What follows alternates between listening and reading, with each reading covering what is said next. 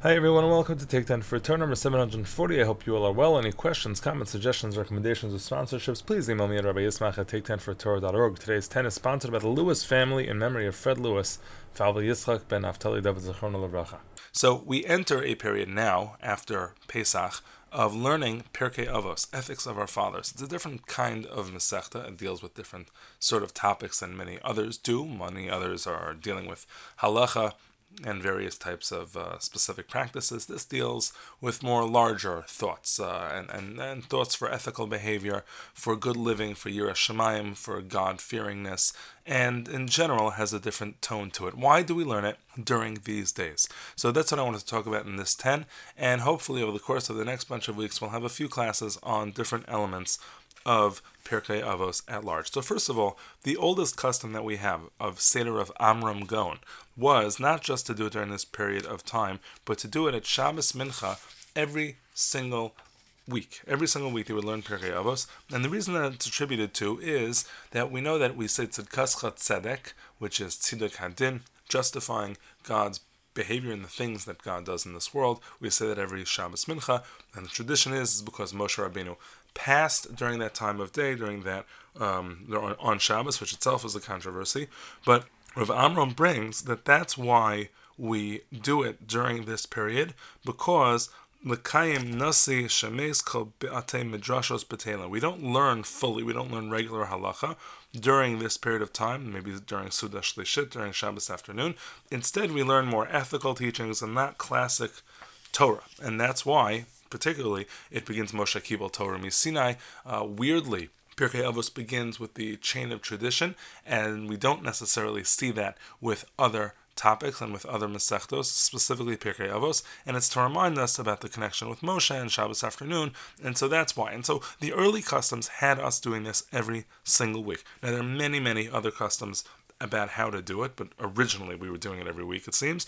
Some do it from Pesach till Shavuos, some people do it from Shavuos until Sukkot, some people do it from Parshas Yisro to Parshas Devarim, some people do it Midibros Ledibros, which is Parshas Yisro, where the first of the Aseret Dibros is recounted until Parshas V'Eschanan later in the summer, Dibros Ledibros. Some people do it all of the weeks or the weekends in the summertime until Rosh Hashanah, from Pesach to Rosh Hashanah. Some even did it in the winter. And so I just want to try to understand the most common customs, which I don't think most of them are followed nowadays, but these customs have been reported throughout the generations. The most common custom now, as is brought in the Ramah, is to be doing it nowadays after Shavuos. And so let's talk about this idea of why to do it after Shavuos specifically, after Pesach specifically, until Shavuos, or all the way through the summer. So there are many reasons that are offered, so let's begin. So first of all, it's suggested that this is the period of time that we are preparing for Kabbalas Torah, preparing to receive the Torah. How do you prepare to receive the Torah? You don't actually have any Torah to study. You can't get good at Torah. So the way you prepare for Torah is im ein derech eretz ein Torah. If you don't have your ethical practices and you don't have your behavior appropriate, you cannot receive the Torah. So that's why we that's why we specifically focus on the learning of ethics between Pesach and Shavuos.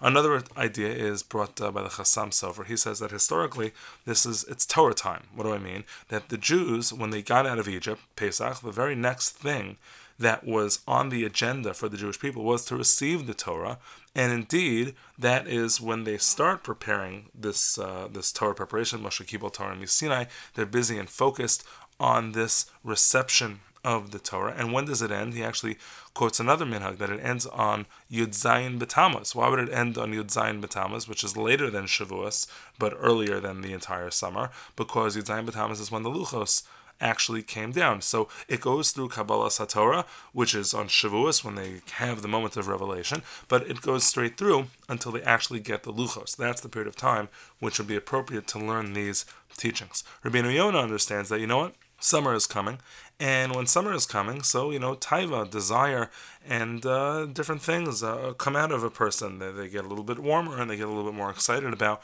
what they might do, and what they might do is inappropriate. I actually just saw an article about a city in the Philippines, about 3 hours north of Manila, where the mayor outlawed gossip, which is interesting. He says the worst time is during the summer, when the scorching heat pushes people to huddle beneath the broad branches of century-old acacia trees, sipping soft drinks or munching on snacks in the shade.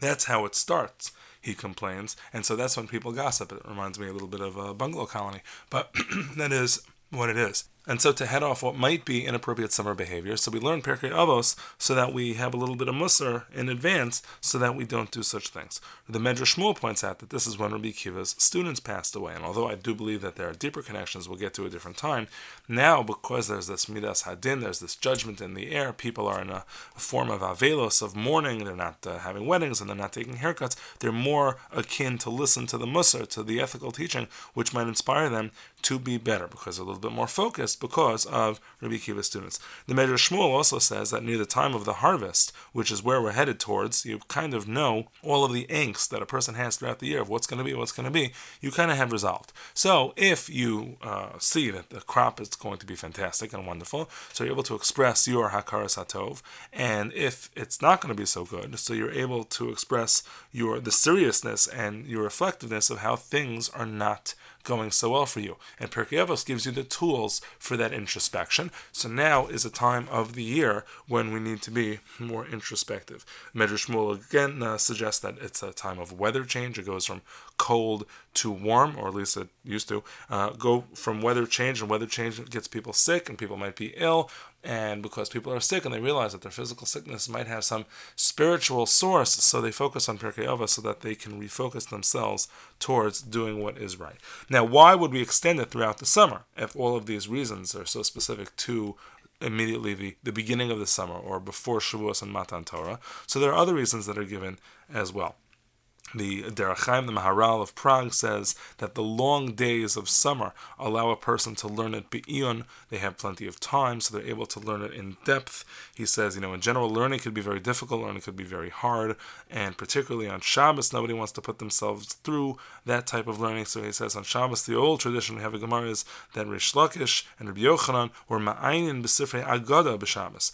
They would learn more easy and agadaic types of statements on Shabbos, because it was easier learning, and therefore we do this on Shabbos because it's hard to learn in general for some people. This is the easiest type of learning because it's more conversational than too involved in the nitty-gritty, and that's why we do this during this season. Some understand that this is a great model for learning. Moshe Kibel Torah Misinai, and it's a great model. How so?